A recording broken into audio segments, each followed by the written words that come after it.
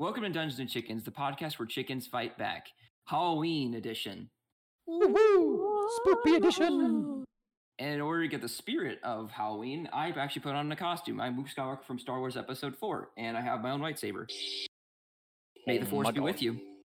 Question And is... to prove that I'm not wearing a bathrobe and that I'm actually wearing a costume, it's right there. Look right there. Yeah, I'm not lying, I swear. But anyway, for this Halloween special, Dungeons and Chickens will be taking place in the same world as our characters are currently in right now. They will have all the same experience and values, and we're actually going to pick up the exact same spot we left off last time. So, with that being said, I think we should get into it. Let's do this. Alrighty.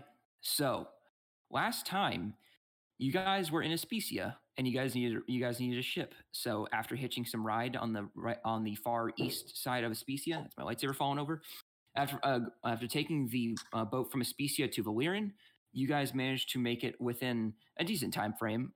And so you guys arrived in the top port, and then made your way down to the bottom of Valyrian to Woodway Manor in order to track down Beatrix, Delilah's estranged sister, which has gone missing, at least for the past few months at least, and hasn't heard back from her at all. And so your party has decided to go and pursue her, and heard that she has been taken in by Argonon Woodway.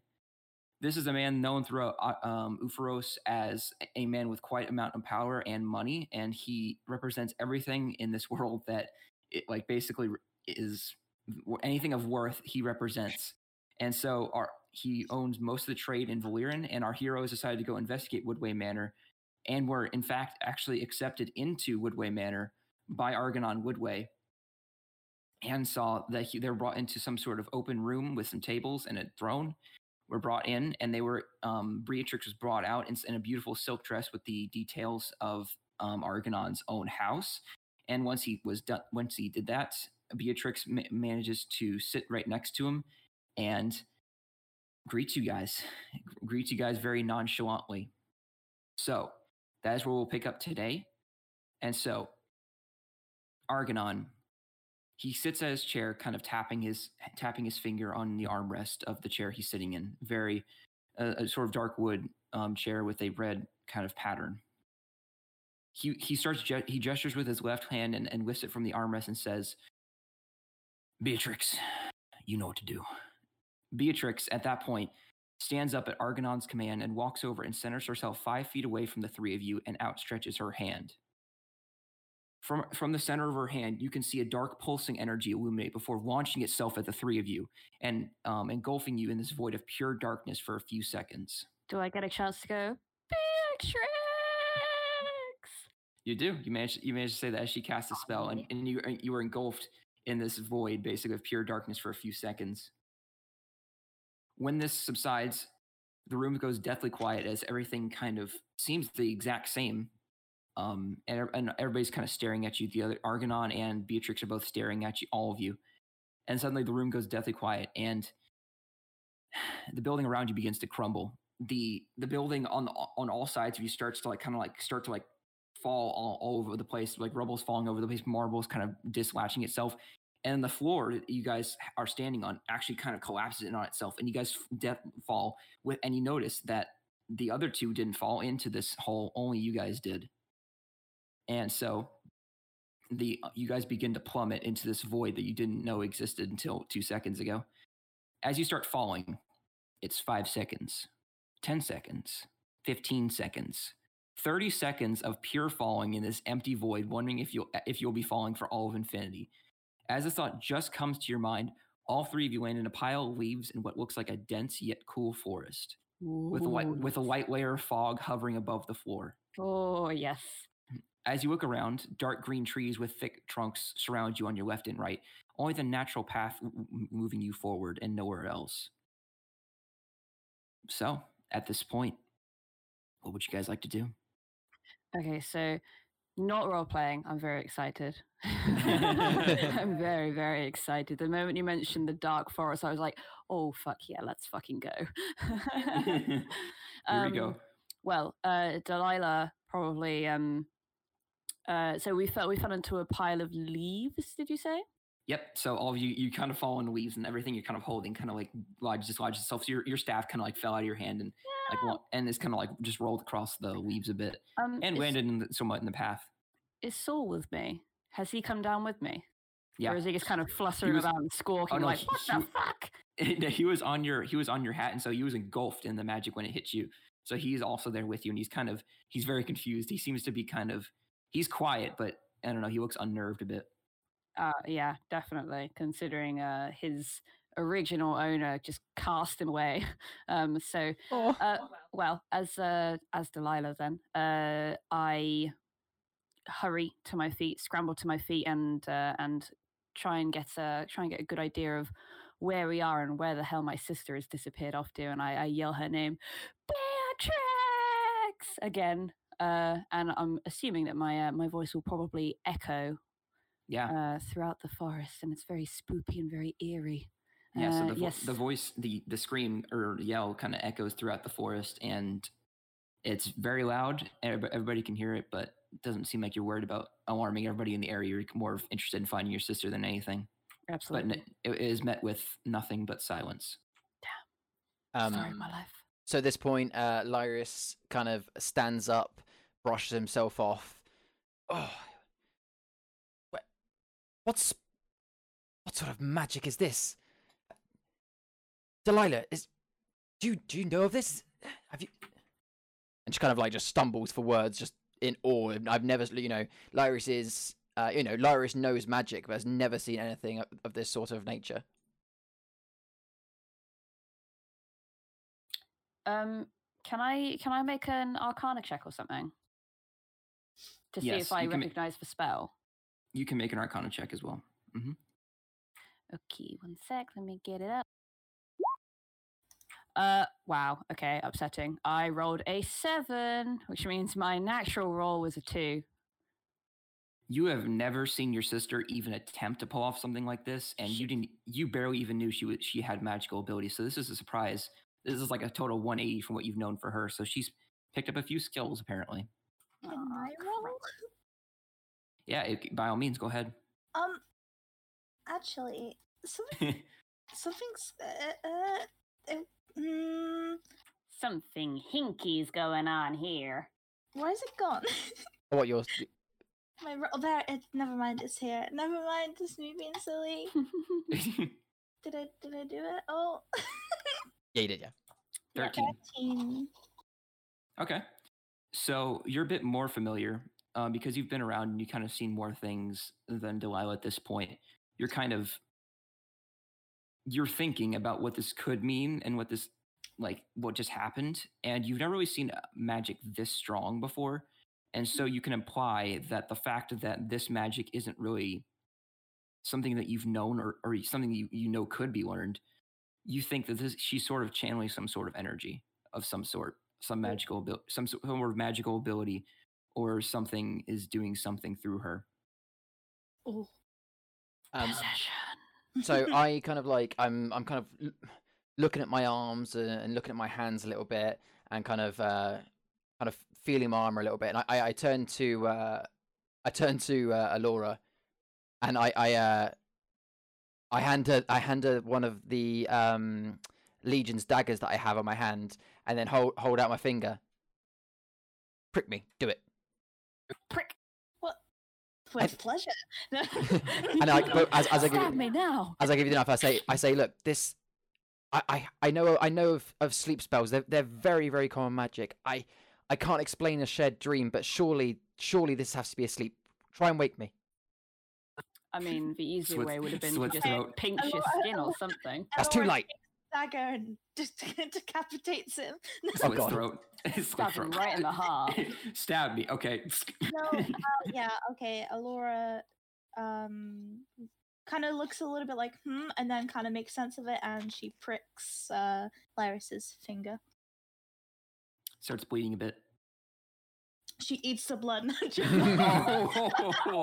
Oh, wow. She slurps that shit up. Her color returns to her skin. Oi. So I have Halloween Laura gone wild. So noticing that obviously it hasn't done anything, I kind of place my hand out as if to kind of say, "Hey, dagger back, please." What? Yeah, and then kind of turn, kind of looking down this path, and talk kind of to both of them. This must be some kind of test. If it was a trap, we'd already be dead by now. Is it? Do you think do you think your sister might have done this to save us? Is this a way out? Delilah is very confused.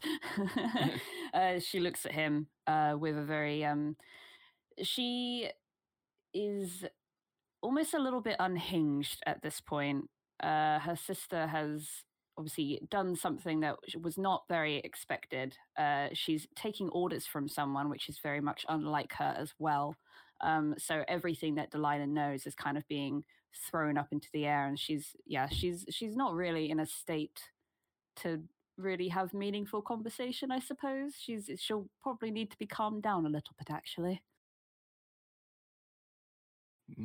Okay, well, Alora turns to Lyris and she's gonna say, you know, I've seen magic like this before. I haven't seen. No, wait, I've seen a lot of magic. I haven't seen magic as good as this. There we go. My brain work. haven't seen not magic like this before. Seen not magic like this. I am magic. That's what she says. Okay. Does she really? Wow. Well, look, we can't stand here. Let's just follow the path. For all we know, this is her helping us. I don't really trust it, but let's go. Let's go, boys. Can you just out of character? Can you imagine the look of Dry Bones' face if he's created this lovely Halloween episode, and the first thing we do is turn away and go 180 from the clear, obvious way forward? Yeah, he's like, I don't trust that shit. Oh no, behind you. There's a solid tree line. It's only a path forward. You guys are like on the like a full circle. You have to go forward. We chop down all the trees. That's up to you. That's up to you. It's like the Shivering Isles in Oblivion. You can only go one way. With that, Lyris will actually kind of start walking, taking the lead, kind of looking at Delilah and kind of giving her a bit of a kind of a nod and a smile as if to be like, it's gonna be okay. Stay with me. Kind of that sort of look. Head pat. Little head pat, yeah. Oh, I still have my teddy bear, right? Yeah, all your items are with you. Let's ask it the way out. She is clinging to that shit. She is holding onto it for dear life. Like she's squeezing it so hard, the head might just pop off. Can I just say, what if we ask it for a way out? And because if there's no way out, imagine his arm just going like whoa everywhere, just going everywhere. Like I don't know. His arm just the bear's just like shrug. I don't know. This was on you, man. Okay, so yeah, I start walking forward. You two follow me? Yes. All right. So you guys begin walking a little, and you guys notice that the fog is very low to the ground, and every step you take, you kind of part the fog a little bit, just where you stand, and then it kind of immediately fills back up. And so it's very eerie, I would suppose. And so I'm gonna need everybody at this point to roll a perception check. Ooh. 6 for me. Oh yeah, I'm blind. Are you kidding me? Ugh, I got a 9, but my advantage would have been 23. I got a 10. We did not do well. So I would say all of you at this point start to see kind of eyes that open up at the edge of your vision, and they're deep yellow eyes, and they're kind of feral looking. And whenever you turn your head, they go away. And this happens multiple times as you're walking through the forest on each side. That's a certifiable bruh moment. So okay. If you want to say something, go ahead. I was just going to continue. As Lyris, I was literally just going to say, I was going to keep my head straight and kind of talk, but like, you know how sometimes you do it where you talk, but don't move your mouth as much, so it's not obvious that you're talking? I was going to go, yeah. I'm not sure if you guys can see this, but they can see us. You'd be a terrible ventriloquist. Keep, Um, just keep walking, but be ready. Delilah is holding on to. You got a cape on, Lyris? I do. Mhm. I do. You can It's a hang ni- on to my clothes. No, Alora I don't does really have a cape. Alora does have a nice cape. It's all Okay, white well, and pretty for I'm you. Cloak, holding on yeah. to Alora's cape then. Cloak, I guess, yeah. Like with a tight Take fist. that, Like Lyris. yeah, you would have to. Yeah, you'd have to do some considerable damage to me to make me let go at this point. I am scared. So you have a teddy bear and you're clinging to another. I am clinging to the her cloak. closest adult. It's just like mom and dad going with their kid for a walk or I something. swear, She has like- like a teddy bear or whatever. She's like holding on. Same age as you. How old are you? Yeah, I'm like 17. She's lived a sheltered life, though. You're still older than me. It's okay. Same It's all height. about the maturity. It's about the maturity. I mean, yeah. So at this point, you guys begin to keep walking, and although you're kind of bracing yourself for what may come next, you start to see, you start to hear first. You start to hear a sort of higher pitched laugh and a slight whimper at the same time. So there's a higher pitched laugh and a small and like a sort of like mellow whimper at the same time. Oh no. Pennywise? Continuing on for a little bit more, the forest starts to open up. And so you get to your first kind of like clearing in the middle of the forest. And this is the first thing that the path has really led you to out of everything.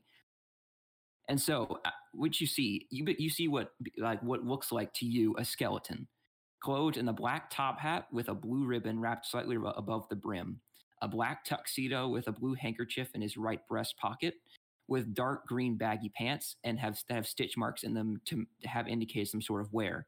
And what other colors of fabric? I said with other colors of patterns in fabric in a few other areas to patch up where they might have ripped. Sitting next to this figure is what seems to be an elven gentleman wearing what seems to be a simple peasant clothing and whimpering at the same time. These two figures are sitting on two stumps, with the larger stump in the middle of the two, holding what seems to be a chessboard. And you can see that the skeleton is kind of like he's laughing. He says, he's starting to laugh, and the other one's like, he's very afraid, and you begin to hear him say, "Come on, Gerald, you know I have other business to attend to rather than disgrace you in another game of chess." Chess, guys. Easy clap. Let's fucking go. Beat him in a chess game. We leave. Let's go. End of session. I love the idea of just a laughing skeleton, by the way, just going, fuck you, Gerald. Fuck you. Fuck you. Yeah, fuck you and your chess skills. Cigar. And the kid says, "Please, I'm begging you."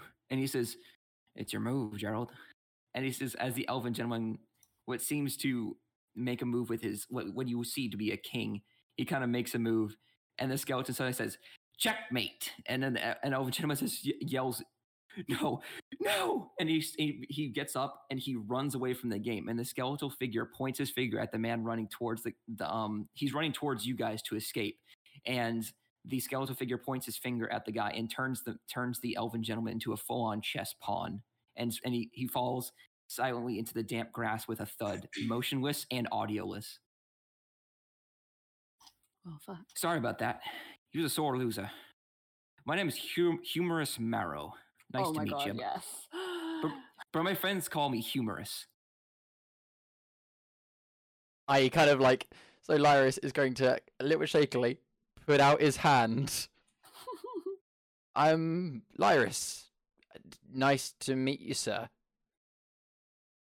And he says, "Ooh, nice to meet you." And he kind of bends over. He picks up he gets out up the stump. He goes over. He picks up the pawn on the floor, sticks it in his jacket, and then when you go and look back at the chessboard isn't even there anymore. And so when Lyris outstretches his hand, he says, "Nice to meet you." And he goes and he shakes your hand. And then you guys watch here. You guys watch as Lyris. I'm trying to figure out how to say this. Lyris explodes into a billion pieces, fucking what? and so Lyris is dead. and so you guys see as Humorous is holding basically like Lyris's arm with his detached armor, and you can see that he, like literally like Lyris splattered like all over the place, and just so you know, Lyris, you take 400 damage. Oh god. And Humorous is kind of like, and he sees you guys kind of like, well, what do you guys do? What do you guys do at this point? I'm screaming. I'm screaming. Get ready to fight this man. And so he's laughing as you guys are kind of screaming. And he says, "Oh man, you guys need to take a joke." And so basically, you guys see his Lyris. He kind of goes, and Lyris basically pulls back in, and he goes, and he's shaking Humorous's hand, and he shakes his hand and says, "Nice to meet you." So as I'm shaking his hand, can I cast Divine Sense? Les. Yeah, go ahead. So as Divine Sense doesn't get used very often, I'm just going to very quickly read it out nice and quickly for the podcast. So the presence of strong evil registers on my senses like a noxious odor, and powerful good rings heavenly music in your ears. As an action, you can open your awareness to detect such forces. Until the end of my next turn, I know the location of any celestial fiend or undead within 60 feet of you that's not behind total cover. I know the type of them. I know any being I sense, but not their identity. Within the same radius, I can also detect any place or object that's been consecrated or desecrated. But yeah, so I just want to kind of use it and just see if it's just him around, and just to actually see if he is undead or whether he is not real. So at this point, how it's been from your perspective is basically you were out just going to stretch your hand, like you went outstretched your hand. He met your handshake. You shook hands. Everything went black, and then for like 10 seconds, and then you're back where you were. And so you cast kind of Divine Sense, and everything about you, every feeling you have tells you that he's neutral, but he is like he's something unused to what he's like. You're not used to dealing with things such as him. You can't really place what he is, but you can just say that you're not really used to dealing with things that are like him. Okay, that makes sense. But I thought I was going to wake up then. Yeah. So nice to meet you. I'm Lyris.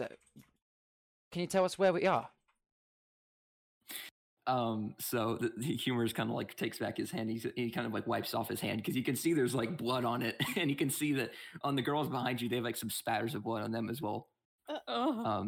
You didn't mention that. Yeah, so you know, we look like Carrie. No, if Lyris explodes and he goes into like a million pieces, I think you're getting some blood on you. So for some reason, when you said exploded, I didn't think that you meant like body parts exploded. I thought you meant like he just kind of, oh god, I don't know, just kind of. No, a nuke didn't go off. His body just exploded. No, his body just combusted. Oh, okay, meant, like, cool. I don't know, exploded into like bubbles or like I don't know, fell bubbles. No, we're talking about the real biology here. Exploded into the leaves. Those are the leaves that we fell into before. They're actually just dead bodies. I didn't think full on like exploded body parts. Oh no, like he literally just combusted. Oh yikes! So Humorous notice he has no blood on him, and he kind of wipes off his hand on his pants though, and he says, "Well, the thing is, I don't even know where I am. I'm just kind of here.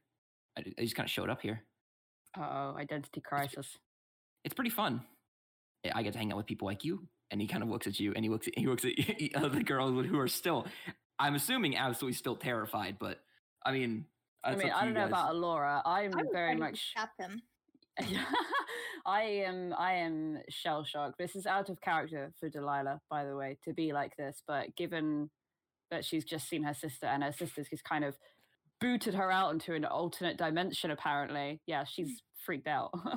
I mean, yeah. And one of your companions just exploded in front of you. Yeah, I was ready to kill that too. Man. He exploded Lyris in front of me. I was ready. Just so you know, Charlie, if you're talking in terms of hit points, you lost 400 hit points, and then you gain them all back. I presumed so. Just making sure. I don't know, you like on like 0.5 HP or something like that. But yes, so he's like, So, I'm here to do my job. You want to follow me? Uh, I have many questions. I have many questions. How did you get here? Did you fall as well? Oh no, I can be here. And then he says, you look at him and then you see he's gone. Like you blink and he's gone. And then he's behind Aurora and Delilah, and he's like, I could be here. And he says, and he blinks and he's like in the tree line. I could be over here. Did you just say I slap him? Yeah. Yeah. You go for the slap, but when you go to punch him. yeah, when you go for a punch, he's just gone and he appears in the forest. And he's like, I could be over here. And he appears right in front of you again. I could be pretty much anywhere, but you know, this seemed like a fun spot to be in. You guys are here. I've been curiously watching you. We've only been here like 40 seconds. What the fuck? How the hell? I would say it's been around more 15 minutes of just like walking basically, but yes. Damn it. Well, okay. How do we get out?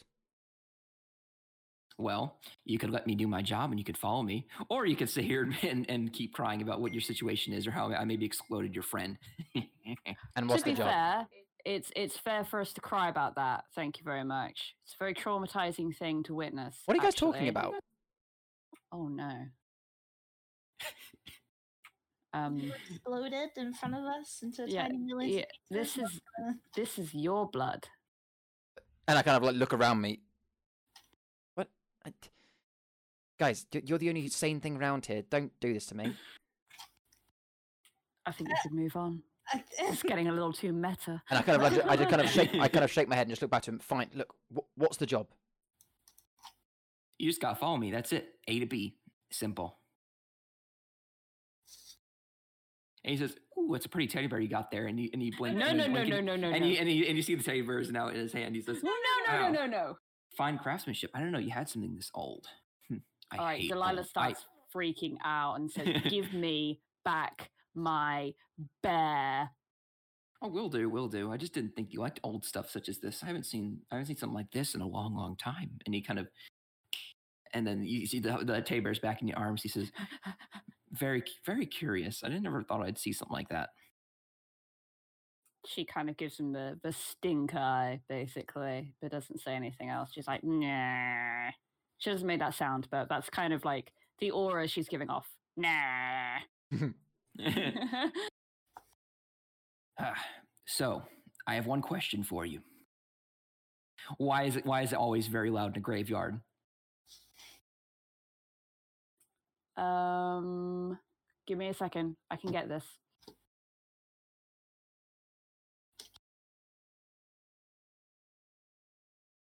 You hear in the I can't get background. this. You hear in the background like a doom doom doom doo doo doom. Oh, fuck. Doom doom doom doom doom doom. Dude, you don't know where the music's coming from. You just you assume he's behind it, but you can't put it down for sure. Wait. And he's like, ding ding ding, time's up because of all the coughing. Oh.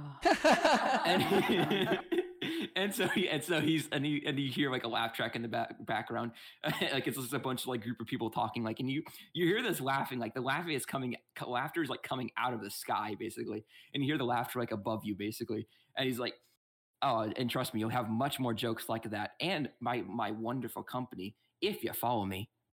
I think I'd rather die, but I do need to find Beatrix again. Now, I'm just going to say, like, because Lyris obviously has not been traumatized at all at this point. I mean, apart from the guy being turned into a pawn in front of him, like, obviously, I didn't know about the explosion.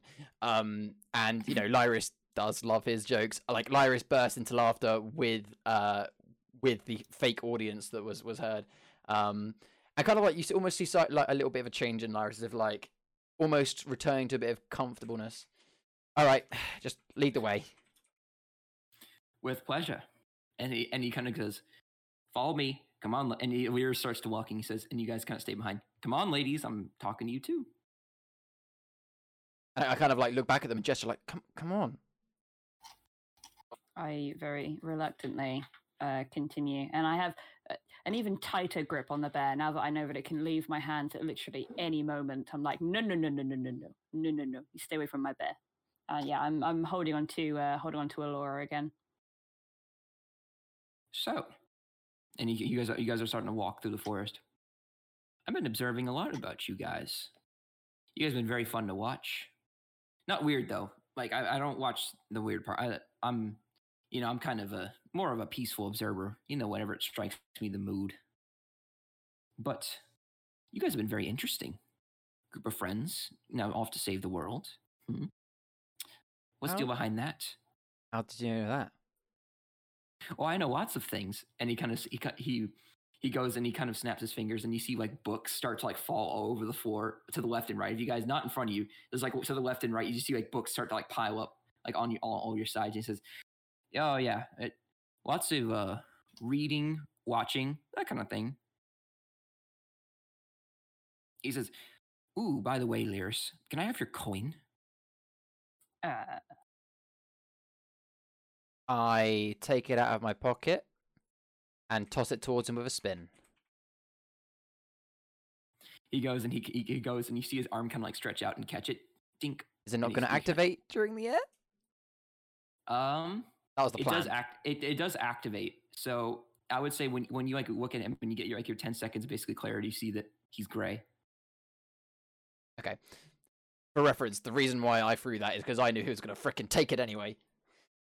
And so he basically takes it. You hear a tink, and he says, "Ooh, very curious. I wanted to get a closer look because I only saw it from a distance. It's a bit dusty. I think you need to clean it off a bit." Careful, if you rub it, a genie might come out. And he starts laughing. He's like,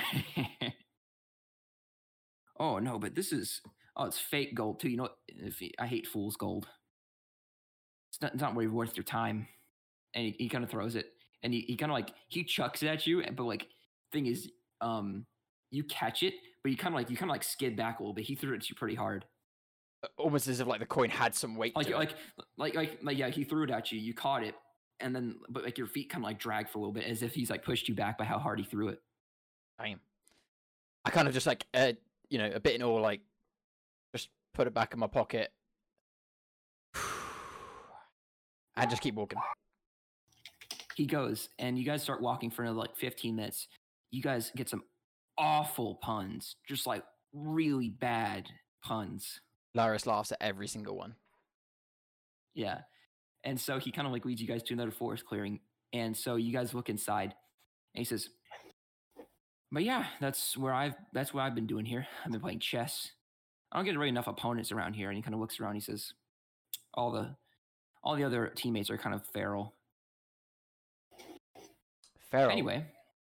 Oh yeah, you think those eyes are just coincidence? I was wondering what those were. Are they anything to and I kind of do this as I kind of look around. Worry about? Oh no, they're just dogs. You know about dogs. Don't know any better. But what I can say is that you've arrived at your destination. And he like gestures towards like a cave opening. Death. Death. You've arrived at your destination. Death. He gestures towards you guys, and he goes, and you guys see him. He walks over and goes like and sits on a rock next to the cave entrance. "Well, I've done my job here. I brought you to where you needed to go. I believe this is where you're supposed to go." And he kind of like gestures towards the cave entrance. So you said that if we followed you, you'd get us out. Is this the way out? He thinks for a moment. Yes.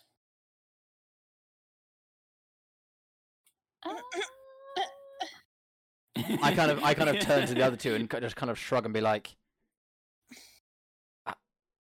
I guess this is the only way we've seen. I mean, you don't have to go in there. You could always just sit with me, and he kind of like pull some stumps out of the ground and put some back on the. You can always play chess with me.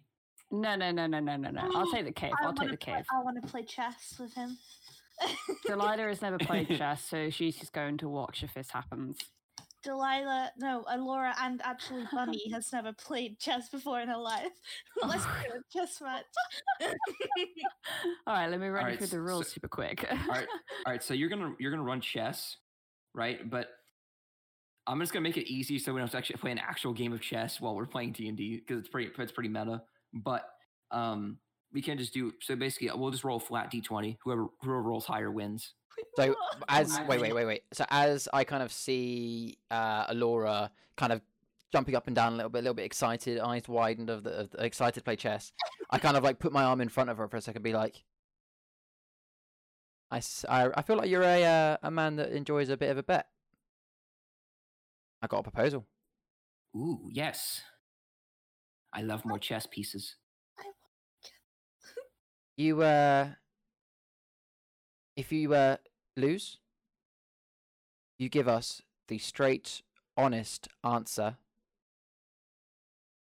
of where we are and the way out. Well, that's assuming I haven't been telling you the truth this entire time. In which case, you've got nothing to lose. Fair enough. And he says, you see him kind of like pull up his chest. He pulls an entire chess board out of his coat, and he out of his tux basically, and he puts it. He kind of like pulls like out of like the neck collar area, and he puts it on the table, and all the pieces are already set up. But if I win, you get to be my pretty pawn. Oh. Let's go. Let's go. Let's So, go, boys. Would you rather get knowledge or death, or Death. what you assume to be death? But Give me a second.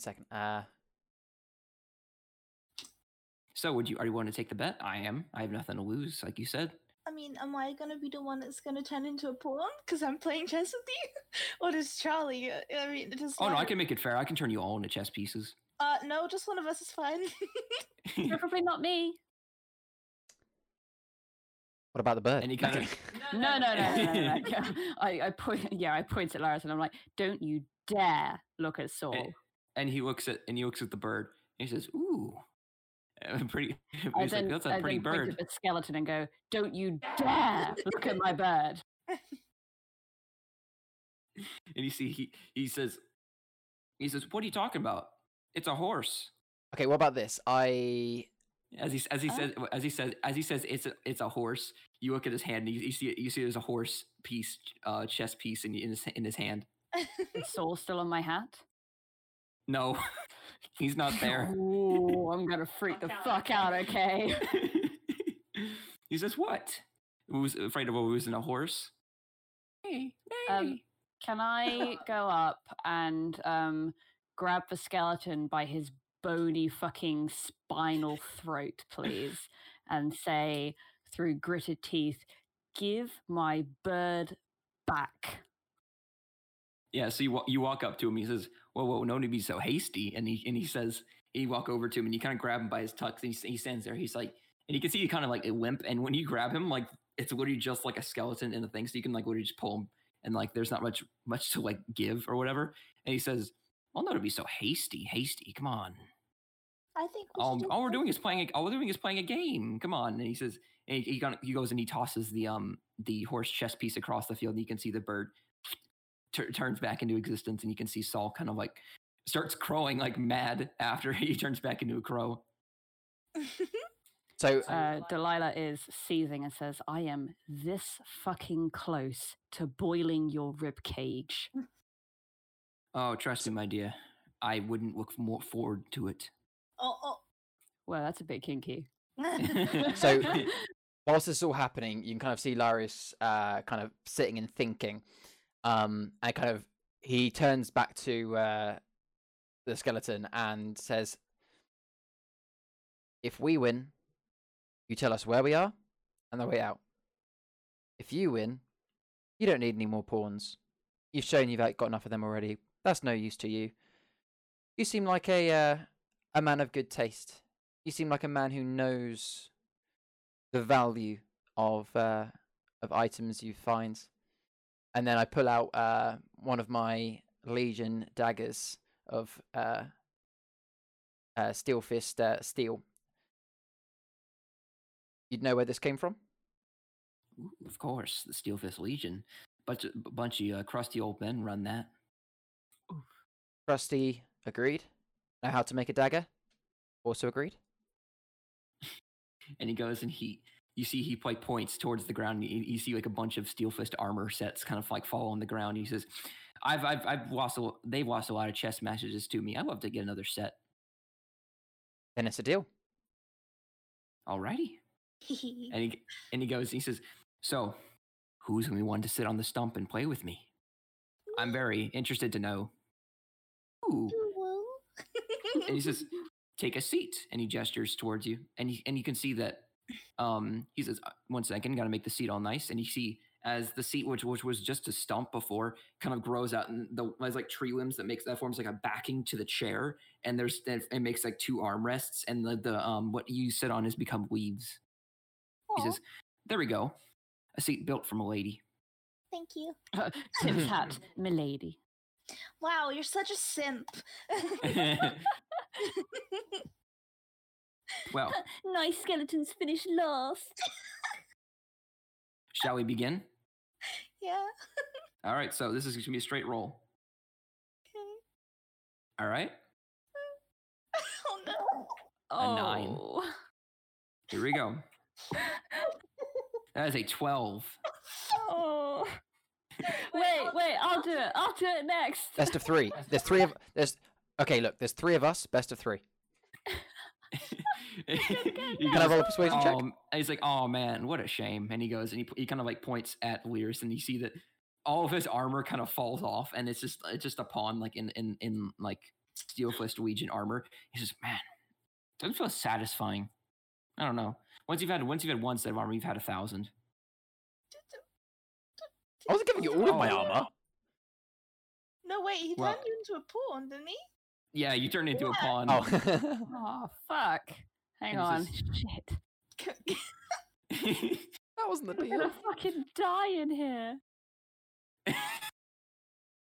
Yeah, sure. You see what I meant when I like kind of like was like, this is a twisted reality.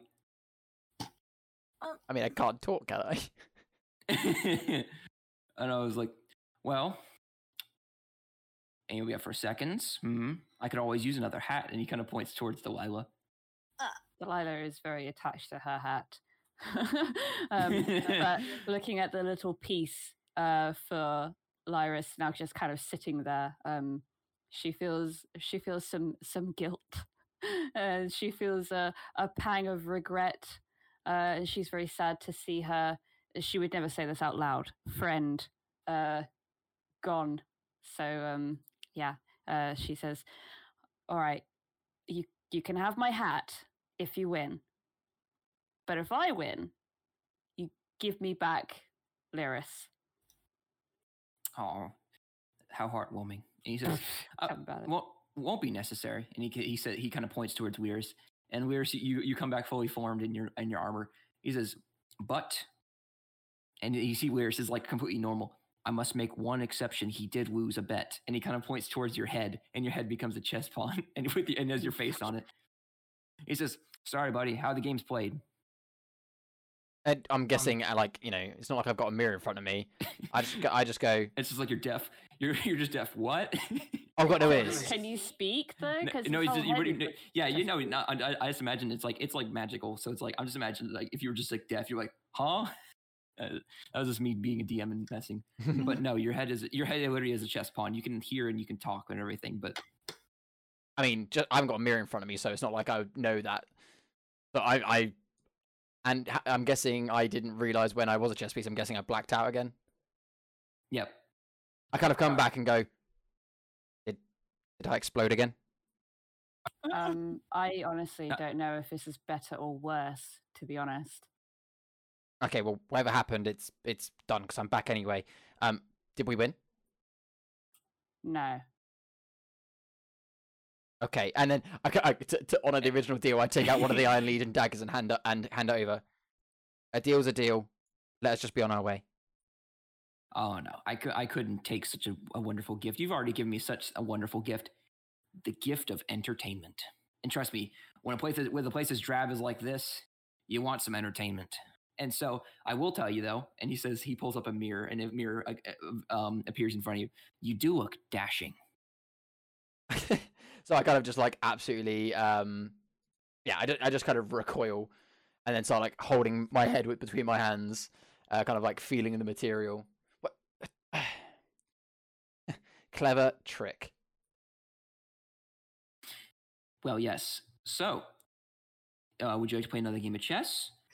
Honestly, I thought the game of chess would be secondary for you people since you're trying to escape. But I guess playing games with a skeleton named Humorous is one of your priorities instead.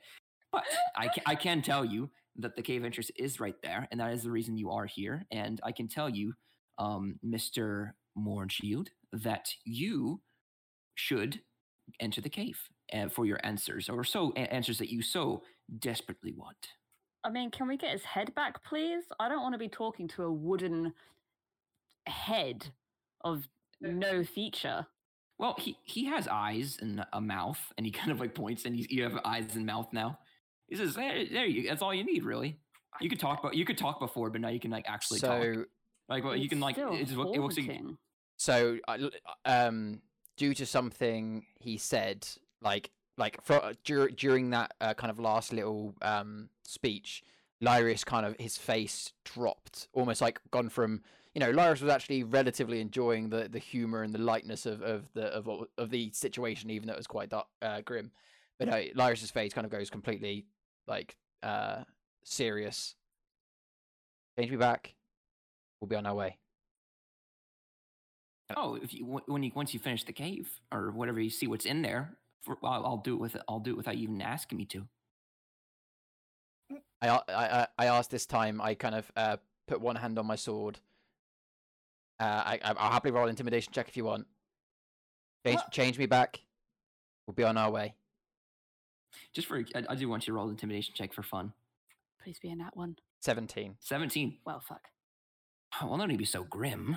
And he says, "Fine." And he turns your your head back to normal, and he turns Delilah's hat into a chess pawn.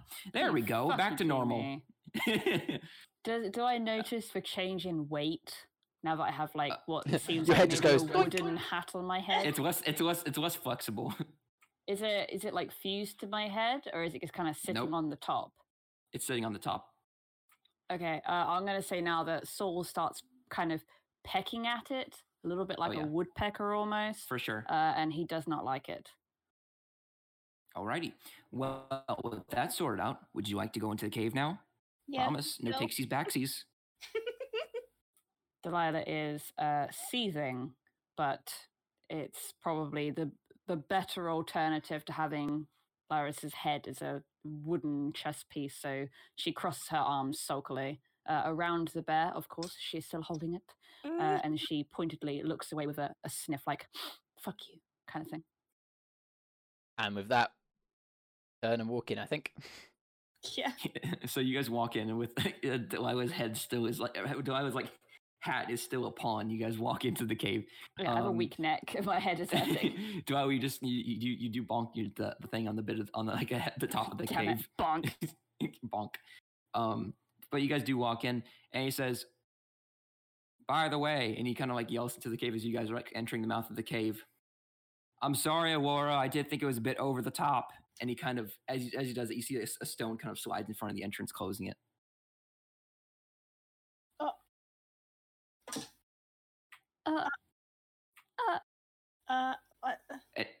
And so, right now, you guys looking into like the cave currently, Lyris you can't see, Delilah you can't see, Aurora you can see, but there is the fog covered floor still follows you into the mouth of the cave, and something about like the void in front of you that kind of looking at the cave, something kind of draws you in yet scares you at the same time. So it's something that's like the cave beckons for your attention and wants you to continue, but as like a person that's kind of weary of danger at this point, you're kind of like, I don't know, man, it's kind of sus. But yeah, so at this point, Lyris, though you can't see. After he covered the cave entrance, you can't really see. Allura, you can see, but I think at this point you can assume that they can't because they're like, yeah. I mean, yeah. Should I cast firebolt so you guys can see. That would be appreciated. Please. Okay, yeah. Well, yeah. This is Draven said it. So yeah, so you're so in your hand, and it's kind of in your hand. Fireball, kind of like it's fire. I mean, for this campaign, I'm usually kind of flexible in light sources because it's an annoying thing to deal with. So around you, you can see Lyris. Aurora, you're in the middle. Lyris, you're on the right, and Delilah, you're on the left. Lyris, you do notice. Everybody does notice Delilah's hat, Fuck. and it is pretty funny. No, it's not funny. No. I kind of like I Um, go to chuckle but hold it back because like I'm a little bit. No, I'm still in serious mode, Lyris. But I still let out a little bit of a. Yeah, Delilah So- glares at him. So I assume what are you guys going to do at this point? Are you just going to keep walking? I'm gonna kind of turn around and kind of put my hand on the stone behind us, just kind of getting a feel to see whether it's like movable or whether we are basically trapped in. It's heavy. Yeah. Even if you tried, you couldn't. It's like a giant stone slab that's been moved in front of it. As I kind of turn around, I kind of say, "Well, I guess the only way is forward." Yeah,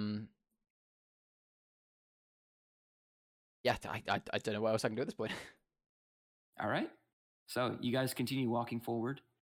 You guys walk for about 5 minutes or so, discussing the fact that what the hell was that? First off, second of all, you guys continue walking, and then you guys see that the cave starts to open up a little bit.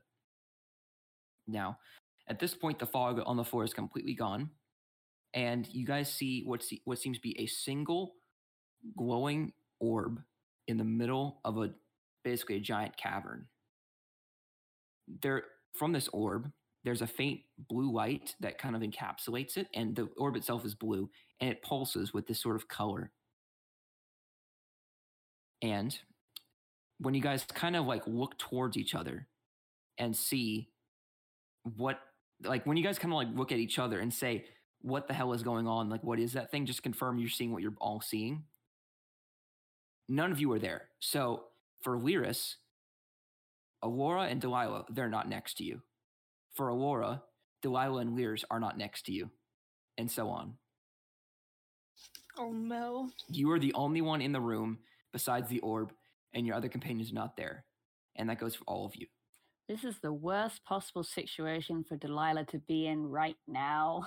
Oh, Delilah, you notice that the what seems to be a heavy wooden piece becomes now a fabric hat once Oh, more. thank God. Is Saul still with me, or is he not No, there for me either? He's still with you, Okay, but good. he's the only thing that is with you, besides the orb, of course. Okay.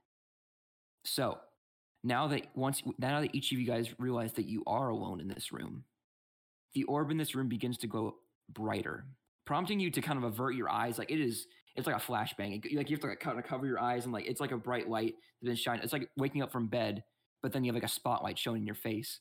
So you're like you have to like avert your eyes basically for each of you.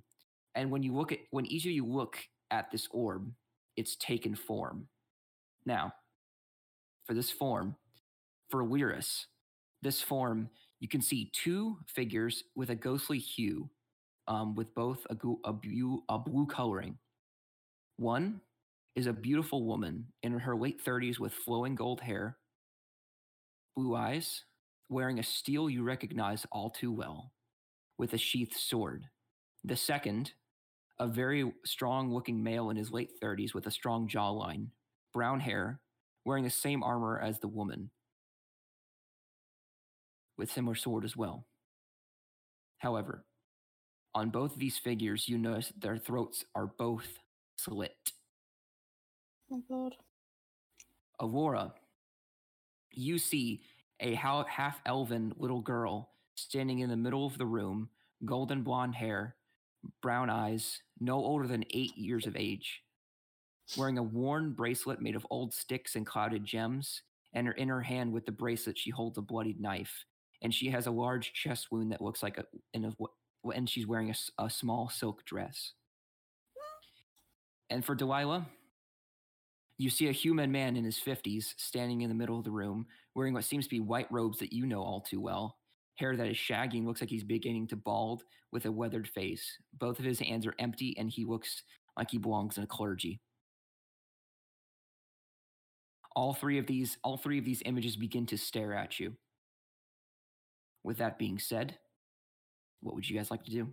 Each of you.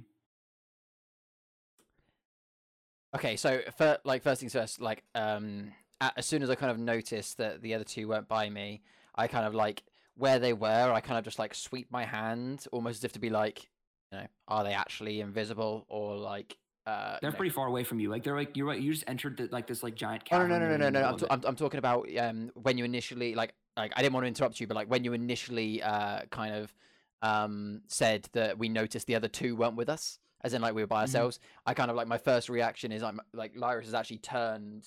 Like the first thing, he's looking at where Alora and Delilah were, and is kind of like skirting my hand over that sort of space, as if to be like they were here a second ago, and just kind of like almost confirming it's not just my eyes; they aren't here. I then turn center towards the two figures, and kind of just stare for a moment, and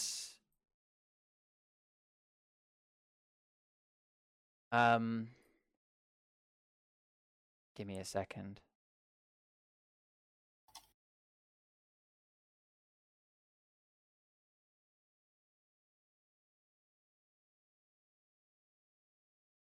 Damn, I thought I was on something.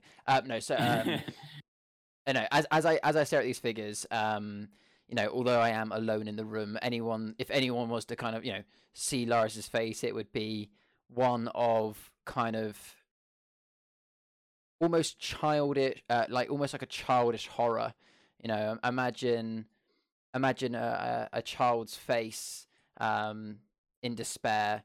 Laris for just a moment appears to be kind of completely childlike and in fear. And after a couple of moments of this, Laris kind of looks down and kind of says to himself, "This isn't real. This isn't real." Then looks up, kind of with his eyes towards the figures, gets his hammer, and just lobs it directly at one of the figures. All right. So, while Wires does that, what do the other two of you do? Whichever one wants to go first, go ahead. Ria, do you want to go first? I don't mind. If it's okay, I would like to go last. Okay, that's good. All right. Well, Alora is actually gonna do probably the exact opposite of Lyris, because so Laura's just gonna stand there for like just a few seconds, and she bursts into tears of, I don't even know what emotion to call it. She's kind of in so much shock she doesn't even think about the danger of whatever the heck this could be. She just sees that figure standing there, and she's gonna try and run towards it. Alrighty. Delilah? So Delilah starts to shake violently, and she scrunches her eyes tight. She puts her hands over her ears as well, and she sort of crouches down to the ground, still on her feet, but she has her face hidden, and she's just muttering to herself over and over, "It's not real, it's not real, it's not real, it's not real, it's not real, it's not real." Saul is silent, by the way. By the way, at this point, you recognize or you realize that your teddy bear is not in your hands. What you speak, it's like in your bag now. You basically have to get it back out. You can feel that it went from your hands into your bag. Okay. Well, yeah. Delilah still is. Her hands are now like around her knees, basically her face buried into her knees, and She very much looks like she's a very young child at this point. Very, very afraid and trying to make sense of everything. All right. So at this point, we will snap back to Lyris's perspective. And so, Lyris, I want you to roll the hit with your hammer. 12. You hit. So go ahead and roll damage. Which one were you aiming for? The male figure. Okay. 7 bludgeoning. Oh, wow. Okay. Okay, so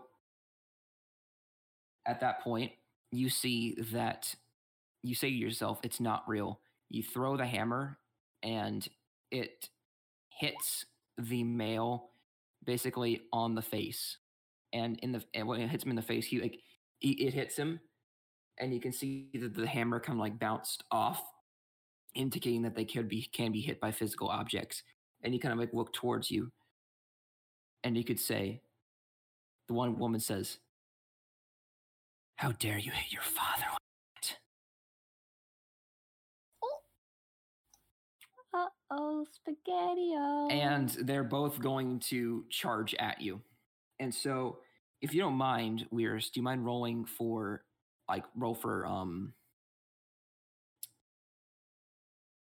initiative? Yeah, initiative. 10. All right. Alrighty. So, I'll go get the board real quick. We'll come back to everybody else's perspective, but this can be interesting, balancing this. I'll be right back. All right. So the ghost rolled an initiative of 8. So Charlie, you're going to go ahead and go first. So just to be clear, I'm the blue dice, and is the red dice the male figure? The thing in front of you. Both of them. Both of them are. Both of them are represented by that. Oh, okay, no worries. Okay. Seeing that my hammer hit him. And what did he say to me again? The woman figure said, "How dare you hit your father like that?" I kind of I kind of look up. Right hand. At this point, I'll have my kind of shield in my left hand, my right hand on my sword, which is currently sheathed to my left hand side, and just go. Kind of look at them. My face kind of like, my whole head's slightly shaking. My face kind of starting to show that, almost like Lyris has had enough of this. Like, he's had enough of these games. And he just goes, "How dare you even mimic her?"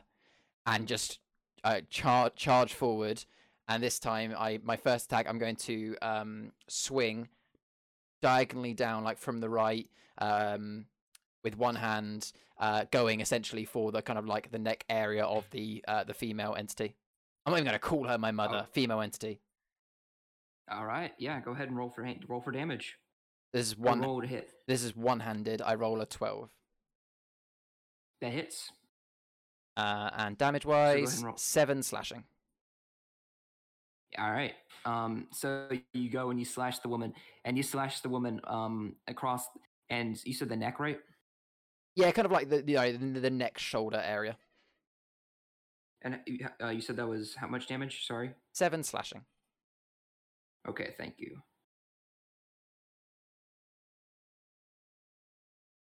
You managed to land a hit, and they're already slit on the throat. So you managed and go and you swing again, and you just open the wound again. It was kind of like dried basically, but yeah, you go and you do even more damage in that one specific spot. So it's going to go ahead and be their turn. They are going. They are both simultaneously going to. They're going to hit you with their swords, and this is going to count as one attack. So I'll go and roll the hit. That is a 8. That would be a miss. 18 is my armor class. Yeah, so they go swing at the same time. They both swing, like, yelling viciously at you, and they swing, but you manage to dodge out of the way. You know better. It's your turn again. Does the Do either of them look injured? Considering one's taken 7. Well, actually, they've both taken 7 damage at this point. Do either of them look injured, or even like they've taken? Does it look like they've even taken damage? Yes, they have. They do look more injured than they were when you got here. I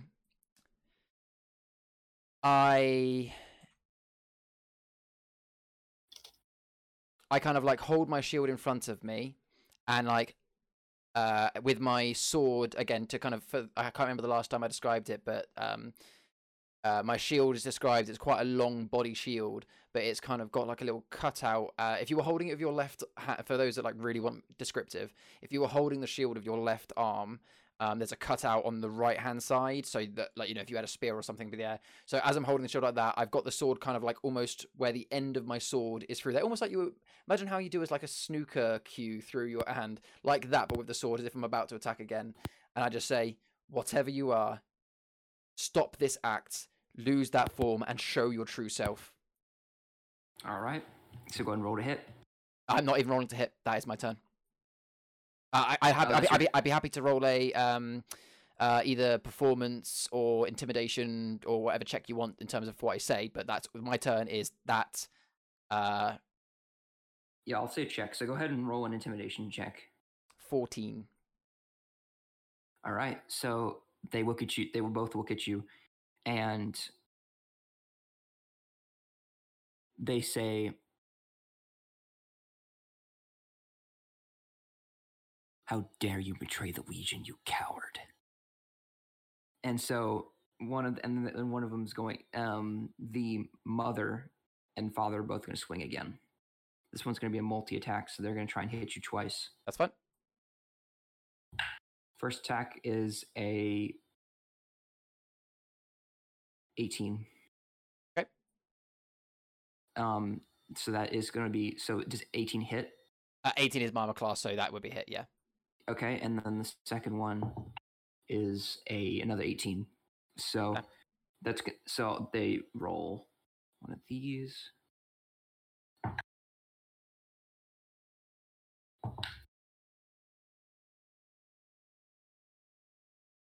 They do around 10 points of piercing damage to you. Between them, yeah? Yeah, both. So both the multi-attack do that much damage, yeah. So, with that being said, it's your turn once more. So I kind of like, kind of holding my side a little bit from the hit. I kind of casually put my shield on my back and move my second hand onto my longsword. And as I say, I kind of like coughing up a little bit of blood, but kind of letting out a bit of a... I knew it. You could never even be them. You couldn't even hold the performance for just a little while. It'll bring me pleasure removing you from this darkness and bring you to the light. And as I say that, I'm just gonna, considering they're in close proximity and it's a longsword and two-handed, can I make a kind of a slash attack to try and slice them both from the middle? Yeah, by all means, go ahead. So this will be rolling with two hands. 12 again. 12 does hit again. 12 slashing. Oh wow! Okay, yeah. So you do that, and you manage to hit them both. You pierce their armor, and you see that what would have been shards escaping regular armor. Their armor kind of like breaks off, and it seems to kind of splinter. If it was like with its fragility of their armor isn't what the Steel Fist Legion armor is used to. So you can start to see that the armor has flaws as well. So it's their turn again. Oh damn! They're gonna go ahead and. That's your one, so they don't hit. So they go to swing for you. You once again, you know better. You go when they swing. At this point, you're starting to recognize how they fight. You've been trained to notice how people fight. You've seen this before. Their style is swappy. Your turn again, Weirs. I could be uninteresting and just slash them again, but no. I use my bonus kind of action. I'm going to say the word shove, but what I'm actually going to do is I'm going to kind of use all of my weight to kick with my left leg straight into the injured chest of the male entity. straight into the chest of the male entity to attempt to push him back. Okay, so you managed to do so. I believe that is a. Are you okay with that, even if it counts as an action, or do you want to rethink what you're going to do? That would have been I would have wanted that to have been a bonus action because I was then going to make an attack on my assumption, like the way I imagine it in my head, is if I've kind of like stepped forward into the kick, I would have expected him to have been shoved back, and I was expecting to kind of be literally standing right next to the female entity, pretty much close range, and I was going to make a light attack on her. Yeah, so you push the male the male figure over, and the female figure you can go and make a slashing attack. I'll count that as a bonus action. Okay. And I'm going to turn to her, and I'm going to pull out. Have I not added this to my thing yet? Oh no. Okay, I have. Yeah. I'm going to turn to her and say, if you were truly who you say you were, and I kind of say this in a jokingly way, as if like I know this is true. So I know I now know they aren't who they say they are. I'll be like, if you really were who you say you were, you'd recognize this. And like basically what I'm doing at this point is I'm holding up one of the Legion daggers. Oh wait, hold on a second. Oh, have I just fudged this up? 1 second, I want to double check.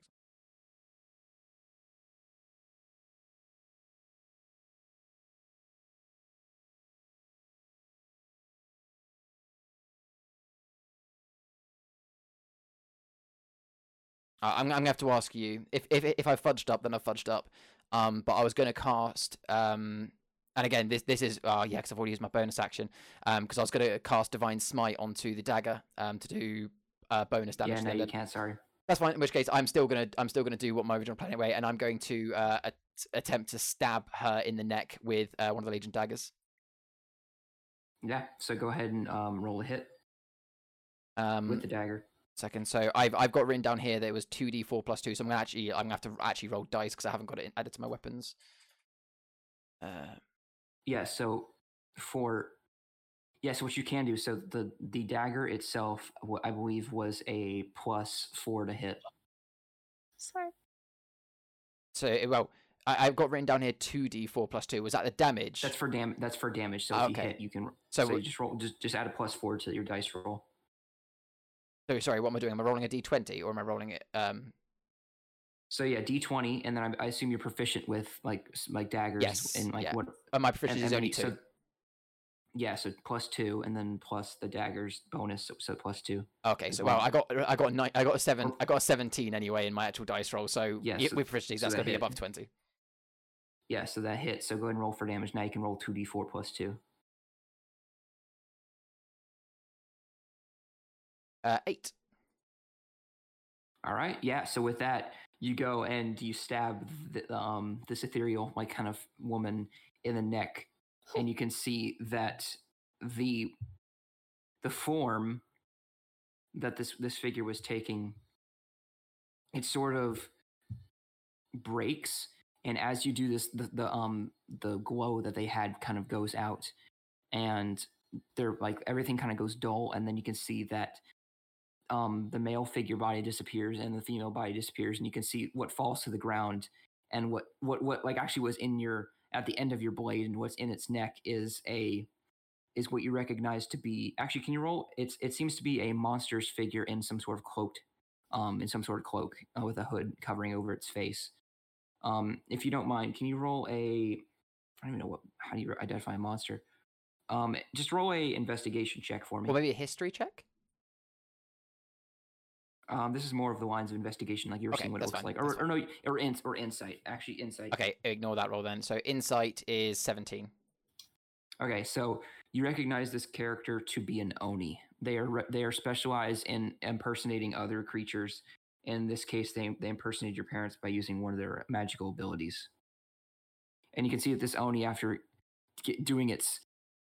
trying to pull off its intimidation to lure you into its trap, it kind of falls to the ground and starts bleeding out on the ground. Is it dead? Yep. Okay, cool. That's where we're gonna leave Lyris. So that brings us now to Delilah or Laura, which one of you would like to go first? Okay, go. If Millie has hiccups, then I'll go first. Alrighty. What? All right. So, in front of you, you see the figure I described, the cleric, what seems to be a sort of someone belonging to the clergy in their 50s, male. So, Bastard. what would you like to do at this point? Okay. So Delilah is currently, well, she's crouching, obviously, trying to block out the very bright light in front of her. Whatever kind of sound is coming through, she wants to basically she wants to imagine that she's not in this situation whatsoever. She wants to be anywhere but here. Is there some kind of like maybe an Arcana check or a perception check or something that I can do on this thing when Delilah does eventually peel her hands away from her eyes to look at the figure in front of her? You can make an Arcana check since this relates to some sort of magic. I got a 23. Yeah, so you recognize this as some sort of illusionatory magic. But you don't know if something is playing with your mind, or you don't know if that's like something else. You think it's coming from another source, but you don't know what the other source could be. Okay. So when Delilah realizes this, she shakily gets to her feet and she says, "You're not real. I left you behind. You're not here. You're not real." The figure says, "How dare you disgrace our god?" And so, what would you like to do at this point? She shakes her head. Can you roll initiative for me, actually? Sorry? Sorry, I interrupted, but can you roll initiative as well, just on the side as well? Sure. I got a 5. Okay, so you could go ahead and continue. So she shakes her head vehemently and she says, "She is not my god. She is a means to an end. I will not worship her like you will." And with that being said, he's actually going to say, "You disgrace," and he is gonna do something that you've never seen him do. He's actually gonna, let's see, he is going to,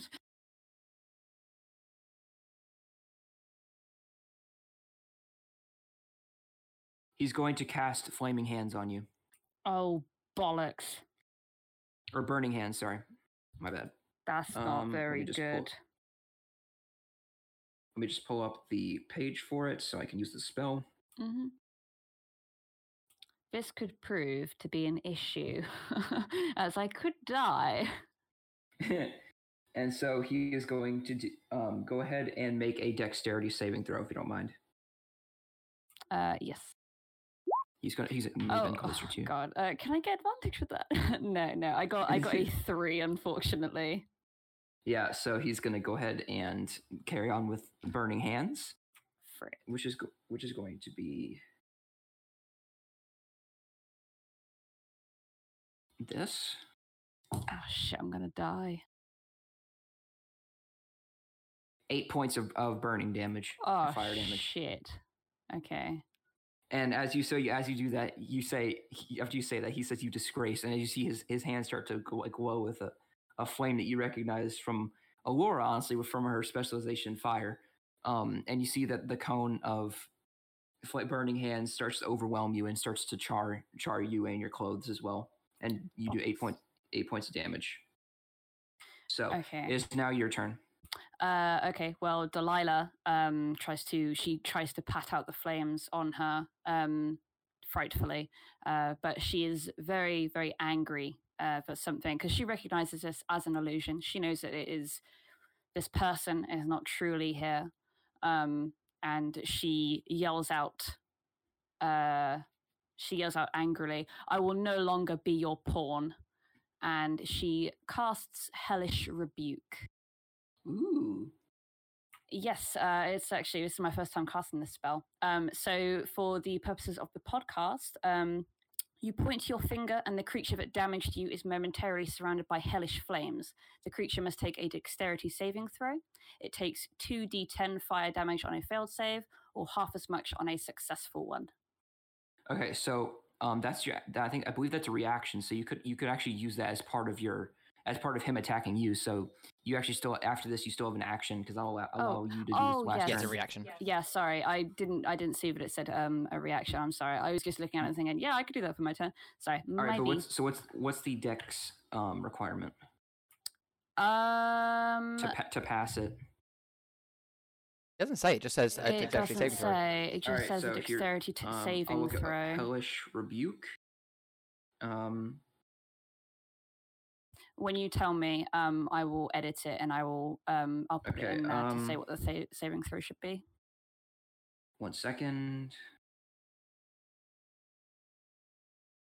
In the meantime, a word from our sponsor, Raid Yeah, Shadow so go ahead. Legends.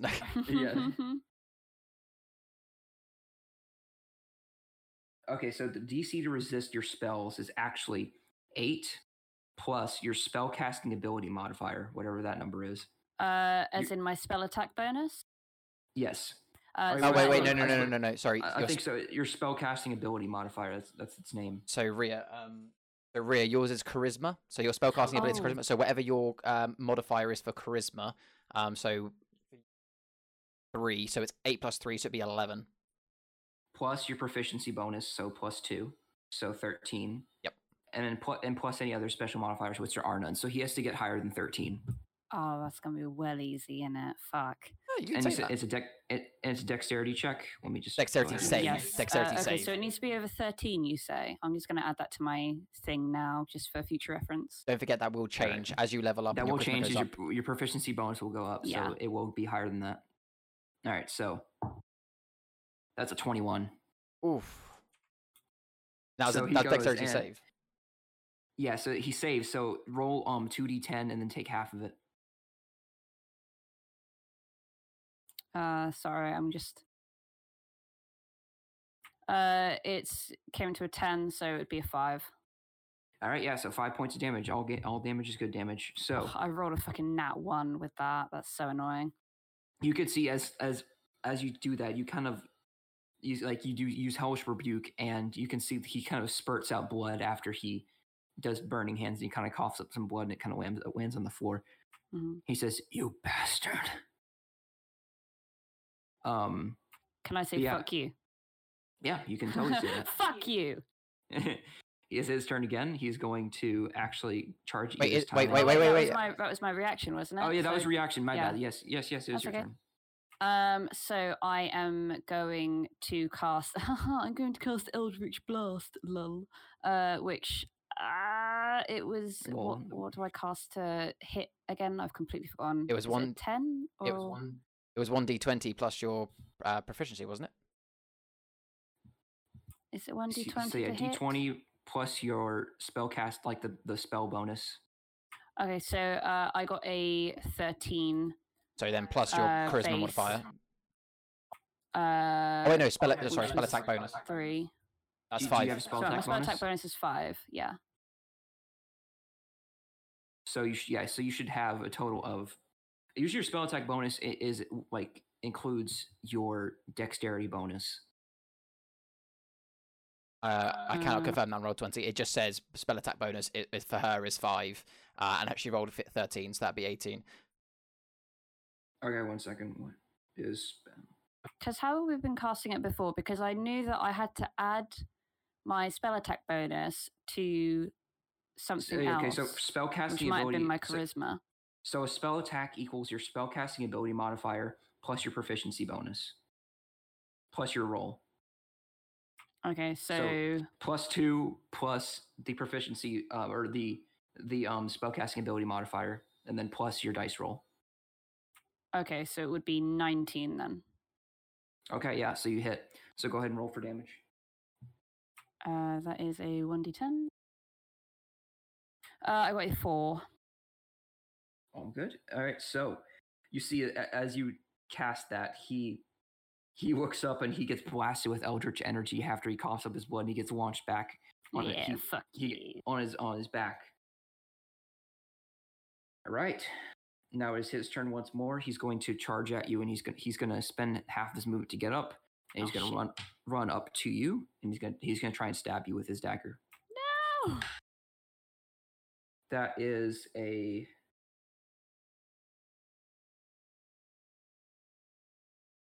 18. Shit, that hits. That definitely Alright. hits. All right, so he does 4 damage. Oh, okay. Alrighty. So, yeah, it's Reaction. your turn. It's your turn. Right. Well, I probably should have done Hellish Rebuke again. So I mean, can you? Is it a cantrip? So you can just keep doing it. no. So it's a level 1 spell. I do still have one other slot remaining for it though. So You could do it if you wanted to. yeah, I'm just looking at my other spells to see if I want to cast any of those later, but I don't think I do. You know what? I will actually cast Hellish Rebuke as another reaction if that's okay. Yep. So once again, that is a dexterity saving throw of 13 or more. I think it's yeah. I'm assuming you have to get Okay. 13 bang on or more. Sounds good. 8. Okay. So he yeah. fails. So 2d10. 2d10. I got a 14. Oh my! Holy damn! Okay. It's a 6 and an 8. Damn, Rhea. Okay. All right, then go on then. Delilah is pissed at this point. She is so mad that something would even dare to assume this figure, this person. To So her, what's that she is... what's the total you've done? So from the first attack, it's sorry to interrupt again, but That's if okay. he did you like how much damage She did did you 10 do the first. first turn? So no, I did a 5 first because it halved it because you Yes. got the dexterity saving throw. So I did a Right. 5, and then I did a 4, and now I've done a 14. So 23. All right, I'm making sure my math is right. All right, cool. So you still have an attack left because that was your reaction. So you can take an action again. So you can attack him. Okay, yeah, well then I will cast Eldritch Blast. And I would like to mention as well that with the pure fucking rage that is coursing through Delilah, normally her eyes glow purple whenever she casts something. However, this time from the emotion and the hatred that's coursing through her, her lips turn pure black and the veins that go through her throat up into her face start to darken and darken until they're pure black, like a weird kind of translucent leech almost that's traveling up her throat. Yeah, she's mad. So yeah, we're gonna cast Eldritch Blast again. So do you, from your ability, you know how you could cast it up to like 300 feet, basically? Remember how you said that? So does that stop you from getting disadvantage up close, or do you still have disadvantage when you shoot from melee range? So it doesn't mention anything about disadvantage, and I believe that we have actually addressed this before. I don't think I had disadvantage because it hasn't been mentioned within the spell. But if you want to enforce that, then yeah, that's fine. Well, just because disadvantage, because usually when you spell attack within that's a range attack from melee range, you get a disadvantage. So. I just did my D20, which was me rolling to hit with Eldritch Blast, and I got 17. Oh, and what's the other number? Shit. Yeah, with the attack bonus, it is going to be 22 or 23, one of those. I can't remember.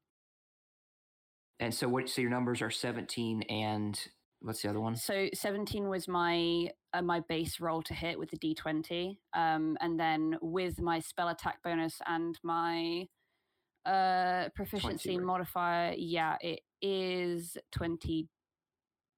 Do you mind doing the same thing again? Sorry, Because 24. Okay. All right, so you have disadvantage. So if you don't mind rolling for me again, and if it's lower, then we'll take that number. Oh, okay. Sorry. Very good. Well, shit, I got a fucking 8. All right, but go ahead and add up your Fucking sucks. bonuses.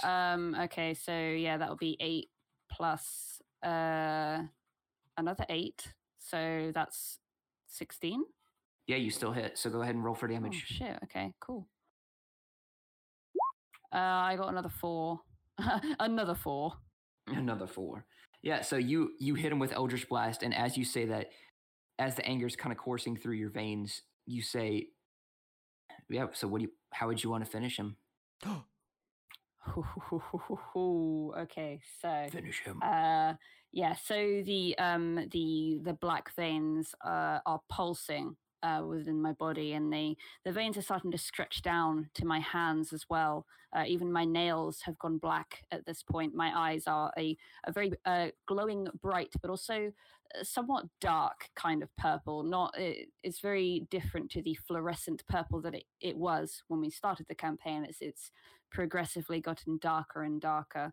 And as she casts Eldritch Blast, she doesn't bother to use her arcane focus. She drops it. She drops her staff on the floor, in fact, and she places her hand right in front of her, palm out, and the lightning, the Eldritch Blast itself, forms from her palm, and she doesn't even say a word. It just goes straight in. It just shoots straight lightning over towards her enemy. As you do that, the beam of Eldritch energy tears through his chest, and he gets launched backwards. And you can see that this the illusion starts to lose its form, and what now it's sitting on to be is a Oni with a cloak covering his head, his head, and he has like a hole burned through his chest with Eldritch energy. Good. Now, Aurora, are you ready? Or Bunny, are you ready for the challenge? No, You're up next. I don't know. You saw what I put in the group chat. I'm hearing you like speak to Charlie and Rhea right now, and I'm thinking about who's in my room, and I'm thinking, okay, what could I possibly do here that fits with her character? Yeah. So, Oh. what would you like to go ahead and do? You said last time you were kind of crying Uh, to yourself. Basically, you got on your knees and started crying for this little girl with a dagger.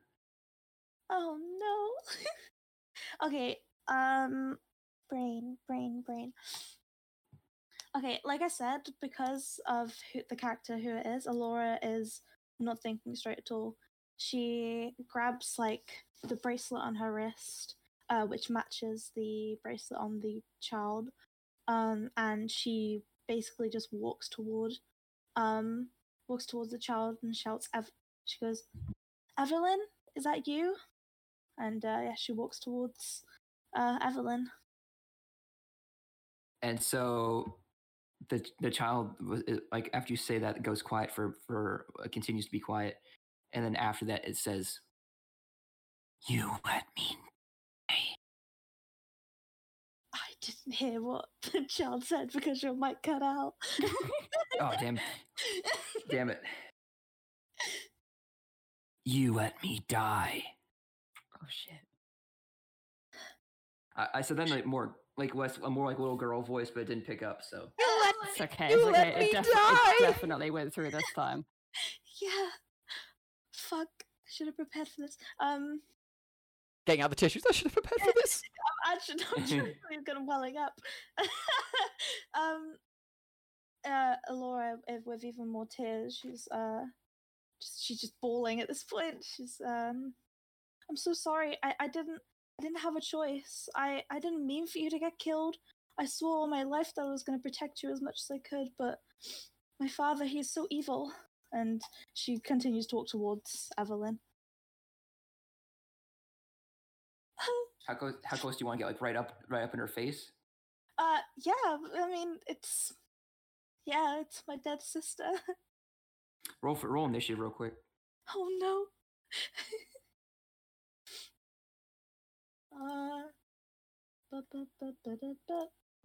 17. 14. So you're still ahead of her if you want to do something. Oh. This is gonna sound really dumb, and I know I should probably attack her because everyone else is attacked, but because No, it's what your character would do, not what you would do. yeah, exactly. Because it's Alora's dead sister, she's just gonna try and like reach out to her, kind of like go to touch her, kind of ignoring the fact that she's got a stab wound in her chest because she's looking at her sister. Seeing this, you put your arm on her shoulder, and you notice that you're able to actually like take hold of her, and that her form is sort of on this plane, at least for now, and you're able to hold onto her shoulder, and she doesn't say anything after that. Is there anything else you wanted to do on your turn? No. All right.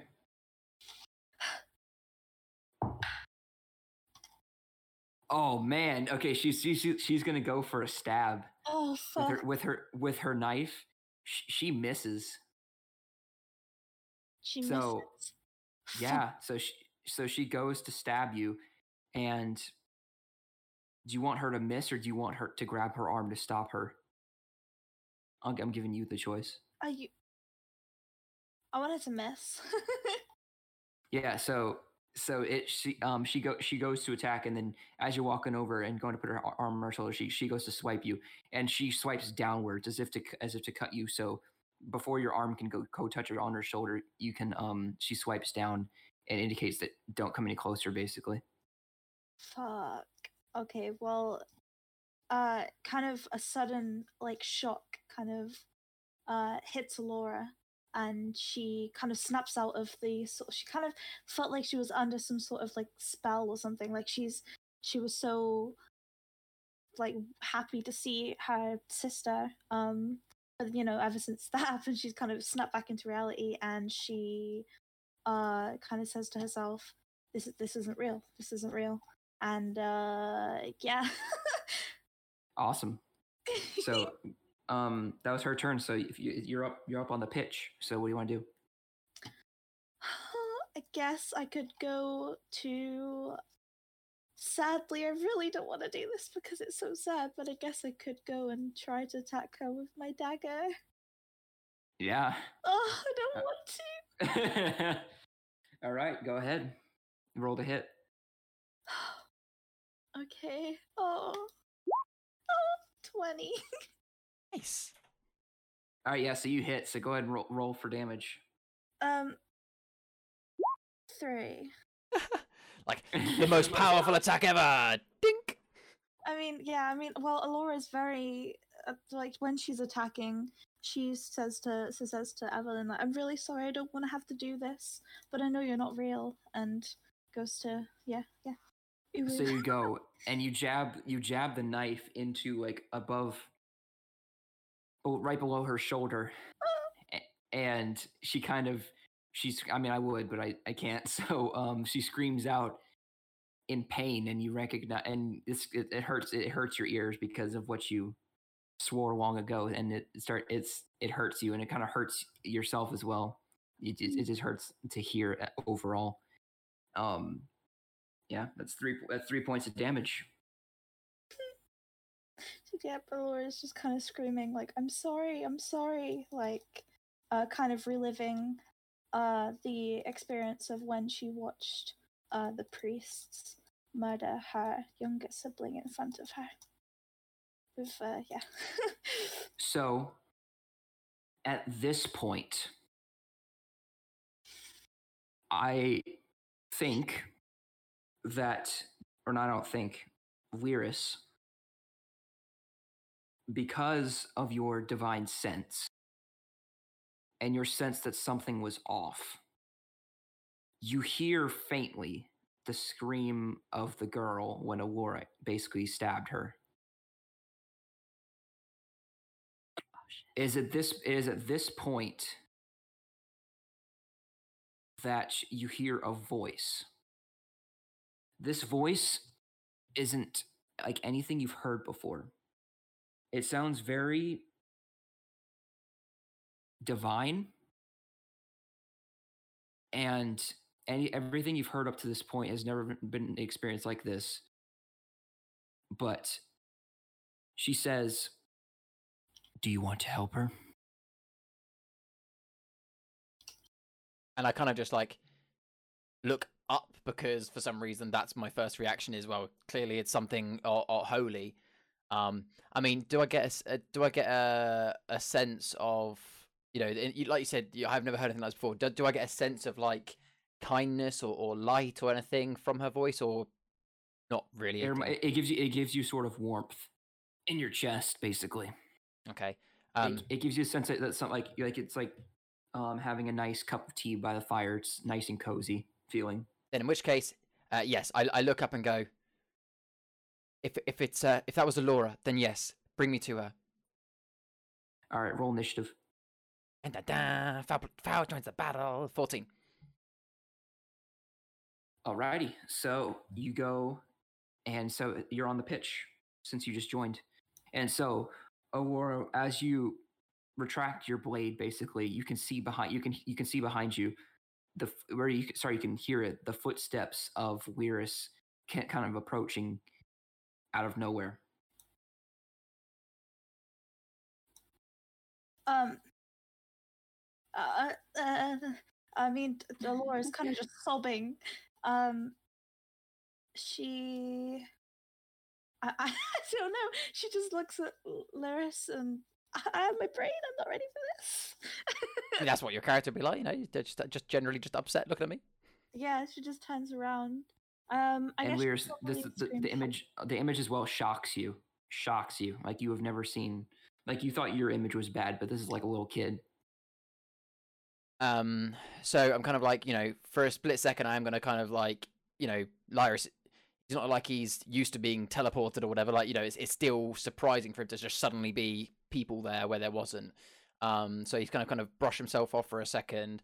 And kind of, because these figures were always like blue, weren't they? They weren't like exact, like, you know, they weren't like lifelike, were they? They were always kind of like, no, they're kind of transparent, but they have they have like a blue hue to them to give them detail. Yeah. Cool. So yeah, so I obviously I recognize that, even though quite disturbing seeing what is basically a child.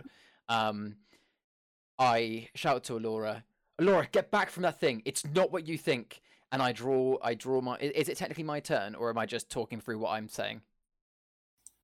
It's your turn, so go ahead and you can say what you want, and then you can do your action. Yeah, I literally shout at Alora. I'm not going to shout, otherwise you guys, your poor earphones. But I'm going to shout at Alora, get back. It's not what you think. It's not them. It's not who you think. And I'm going to lift up my sword in two hands, and I'm going to cast Divine Smite onto my sword. It is a bonus action. I'm going to cast Divine Smite, but it still requires. I think I do that as I hit. Correct me if I'm wrong, Drybone. So you can do it beforehand. I mean, should I do it beforehand, or can I? I guess you can't do it when you're swinging. Like, you won't know until you hit. So yeah, I cast. You gotta do. Yeah. Yes. So I cast Divine Smite. I say, I mutter some words under my breath, and the sword kind of begins to kind of illuminate with kind of just warm light. I charge towards Alora and the child, and so that I don't hit Alora, I simply just slash straight down at this entity. All right. Roll the hit. By the way. 16. That hits. Roll damage. Add the global modifier. 9 radiant, 13 slashing. So total of 22.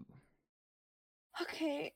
Before you say that she killed. So with one fell swoop, you cleave into the image, and the image isn't able to hold its form. And what starts as a girl screaming and kind of starts to fade and gets more distorted and gets kind of lower pitched, and then turns into the creature that you recognize as the Oni, Lyris. And you kind of your sword is basically stuck in it, and you realize that you're basically stabbing at its heart. You went from shoulder to heart, basically. You cleaved through, like basically through him. I kind of, as I realized that I've done that, I kind of actually let go of my sword so that the entity will just fall to the ground and like my sword is in it. And my first reaction, the second I've let go of the sword, is I simply just grab Alora, kind of like in a hug motion, turn her around. Were you on the floor, or were you standing up? I was right in front of her, basically. Standing up, or were you like on had you like taken a knee or anything? I wasn't sure. I was standing up at that point, yeah, because I stabbed her. Okay, yeah. So I'm literally like, as I kind of like let go of my sword, I kind of let that go with the entity. I kind of obviously visibly seeing that Laura's upset. I kind of literally instantly just grab her, turn around, and just kind of like pull her into my chest a little bit, and just say, "It wasn't real. It wasn't real. It wasn't her." Alora is just sobbing into Lyris, like just basically screaming like Evelyn and just crying, like sobbing, because even though it wasn't real, seeing Doesn't hurt any less. Yeah, seeing what was her sister, right in front of her, sister that she promised that she would save no matter what, it really brought back her traumatic memories of watching her being stabbed to death in front of her, and it kind of being Alora's fault. So yeah, she's very, very sad. It's kind of. Whew. I just keep holding Alora for now, and I'm kind of like, I'm a bit out of breath from all the running around and slashing and stuff, and I'm kind of just also looking around the room, almost kind of like thinking like, fuck, what could come next? Now, after that, you guys look around, and Delilah, you look around the room, and you see your friends, and you see Alora crying, and you see Lyris basically comforting her in the center of the room next to a dead body, similar to the one that you created, basically. Mm-hmm. Do I, considering how much time has passed since I killed my own image compared to Lyris killing Alora's? 5 minutes, maybe 10. Okay. All right then. So my all of the changes to my appearance have definitely have disappeared now. So I appear like I normally would, an ordinary human girl. And I walk over to them with a very stoic expression on my face, and I say, "We need to get out of here now." I kind of like, as I see Delilah walking towards me, I kind of go, "Oh, thank God, you survived too. Are you okay? Are you unharmed?" We need to get out of here now. Agreed. Let's find an exit. As you guys say that, there is a door, like sort of like doorway that kind of opens up on the other side of the room, over like here, if you can see that on the camera. It's like on the far side of the room, basically in front of you guys, where you guys were facing. Also, you guys see a doorway kind of appears. As I also see Delilah, I kind of say to well, I'm guessing I would notice that Delilah is injured. Yes. Is that fair to say? Yeah, I mean, my clothes are definitely singed, and I'll probably have like soot marks or something on my face, and I'll say I kind of limped over as well, not like with a huge noticeable limp, but as I walked over, it was clear that I was in pain. All right, so kind of, I'm assuming you're like next to us now. Mm-hmm. I've still got one arm around Alora. I'm still kind of like comforting her, and I hold out my hand towards you, and kind of I begin casting lay on hands, and you see a light glow of light from my hand, clearly showing that this is to make you feel better. But I kind of allow you to do the rest. I kind of just put my hand out towards you.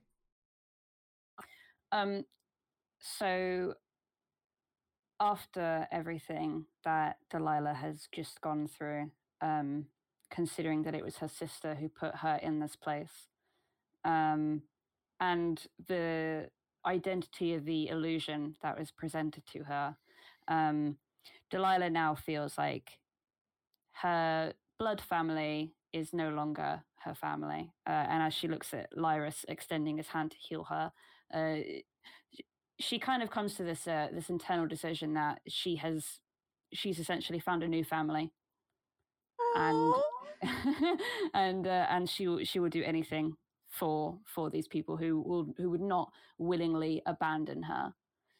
So she places her hand against Lyris's hand with a very soft smile. It is there, but it is a soft smile, and she accepts the healing. I really wanted to just reply to that by like he removes his hand. Psych. No. I'd be so upset. No. So as she takes my hand, I do cast Lay on Hands. I use my entire pool of 10 points for Lay on Hands to give her 10 hit points back. That's got me back up to full. Why, thank you. Like on the dot. Like as I take my hand off you, I see the magic just fade from my hand. I know that that's all I had in me. Right, look. We've been through a lot. Let's just get out of here and assess damage at the other end. Clearly, whatever place we are, it's some form of test. It has to be. There's no other way. Let's just go through this door and face whatever we face together, and let's get the hell out of here. So, I'm gonna go ahead and move back to my DM setup over there. So, yep, I'll see you guys over there. See you on the other side. So, each of you guys are able to kind of recoup and get back to one another, heal up, that kind of thing, kind of emotionally drain yourselves. Sorry, I should have said this before you started speaking. Actually, as part of our kind of like, get back and all good and stuff, I use my Lay on Hands on Rhea. I'll cast Cure Wounds on myself, which will use my last remaining spell slots. And I'll just cast a 1d8. 6 plus, get my character sheet up, plus my okay, so I'll gain 9 hit points back. Was that supposed to be a d8? Oh, sorry, never mind. I'm being silly. That's okay. Yeah, so I've regained 9 points. So you guys have the path ahead of you, the obvious cave, another doorway to go through of some sort. It is another kind of tunnel, from what you can tell, very dark as well. It was also hard for you guys to see. The reason I said you guys were able to see throughout that fight is because the ghosts were very bright, and so it was pretty easy to hit them. Yep. So for the humans in the group, that's why you're able to hit them. Mm-hmm. For the rest of at this point, what would you guys like to do? I'm gonna again. I presume until Alora tells me otherwise, I'm still gonna be kind of keeping Alora close, because I've in the way I've managed it, I've always got her on my left hand side. I'm going to be actually having my shield for once on my right arm, and I'm going to be kind of holding it in front of me, just in case of any traps or anything like that that's coming up, like that might be in front of us. And I, as we're walking forward, which I presume we are still walking forward, I will be. I kind of, I keep looking around me and looking back towards Delilah, just checking she's close, and now I know there's actually danger. My senses, I'm on alert basically. I'm trying to keep my friends close and be ready for anything. Sorry, you go ahead. No, it's okay. You go first. It's all good. I was just going to say, could I do, well, I mean, I can't really see anything, but I was going to say if I could, is there any way for me to see if there are any torches in the kind of cave that we're in? No, so right now it's actually pretty dark now that Aurora hasn't stopped illuminating, but yeah, it's pretty dark right now. You were able to see the vague glow of what was left over, but it's kind of died out now, so it's pretty dark in the cave now. So there's no torches, just kind of unlit. I mean, I'm not looking for lit ones. There's nothing that I can light to make. Nothing seems to catch your eyes as a light source around here. This is a cave, kind of more of a natural cave rather than one that's been explored before. This cantrip that I have has been utterly pointless, except for one episode where I used it. God damn it! One day. We have one day.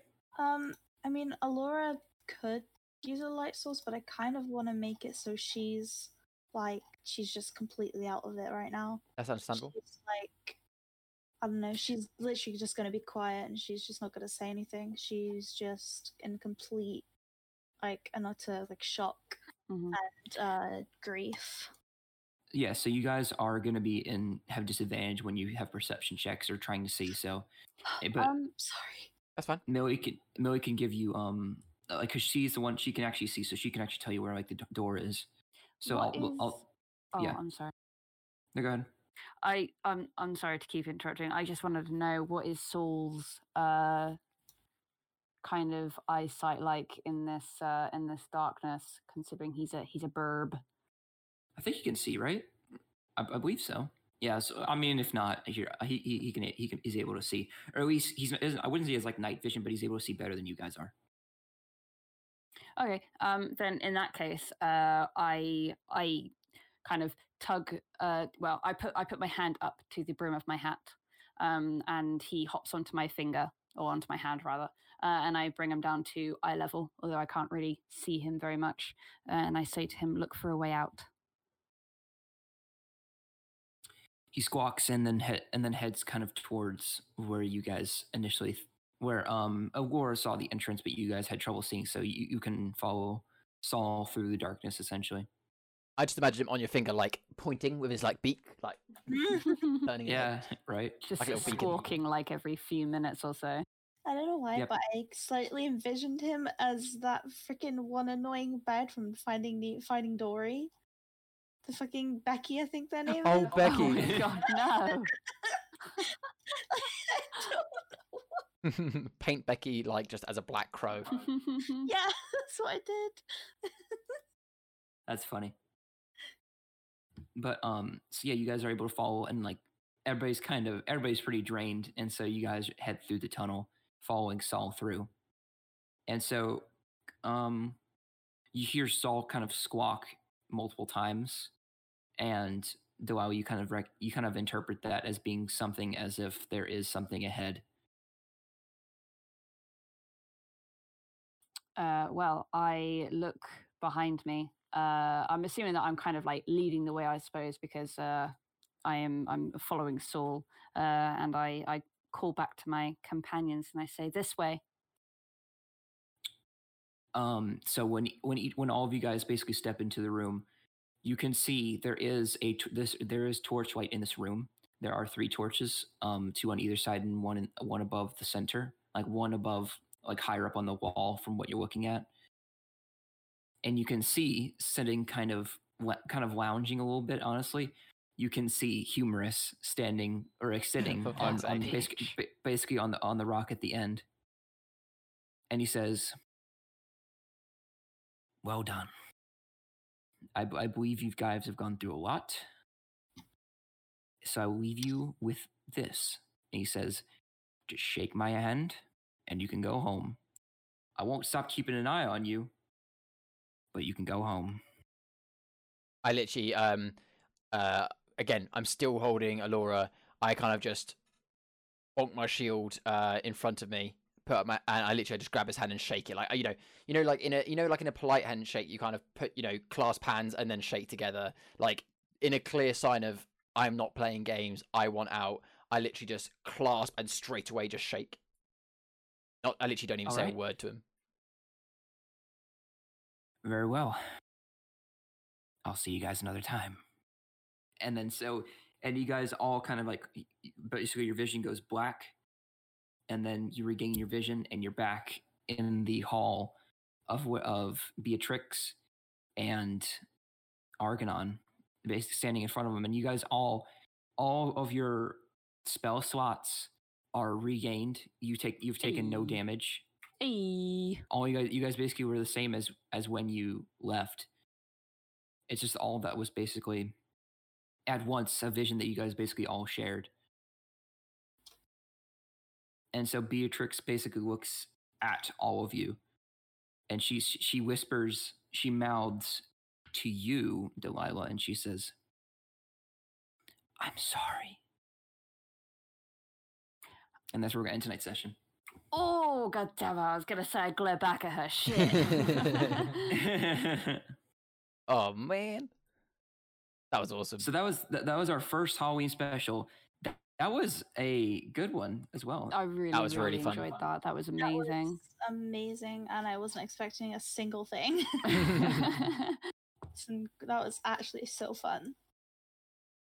I know. Yeah, guys, that was a lot. Oh man, this costume's getting a bit hot. Not gonna lie. It's getting hot in here. Strip. I don't think YouTube will allow that. Podcast wouldn't YouTube know. doesn't like that. Yeah, podcast is like podcasts are missing out. You just hear like the soft rustling of clothing. And you're like, hang on, what the fuck? Wait, hold up. Oh man, no, but that was really good, guys. We'll pick up as usual, next time, right? And in the meantime, happy Halloween, because this will be live on Saturday. Because I mean, yes, we recorded this today as well. So happy Halloween to anyone watching, and happy late Halloween to anyone that watched this after the 31st of October 2020. Spoopy Yeah, season. happy Halloween sincerely to everybody who watches this. Go get a bunch of candy. Thanks for watching our D&D podcast and prioritizing that. We really appreciate your support. But once again, love you guys so much. Have a great week and spoopy Halloween, and I will see you guys next time. Bye-bye, guys. See you, bye! Bye. Bye. It's time to put the big boy pants on. This is a packed episode, and I'm in my Halloween costume. I am Luke Skywalker from Star Wars Episode 4. And I have a lightsaber, which it's just not turning on now, but all right, cool. Cool. All right, ready? Welcome to Dungeons and Chickens. That's so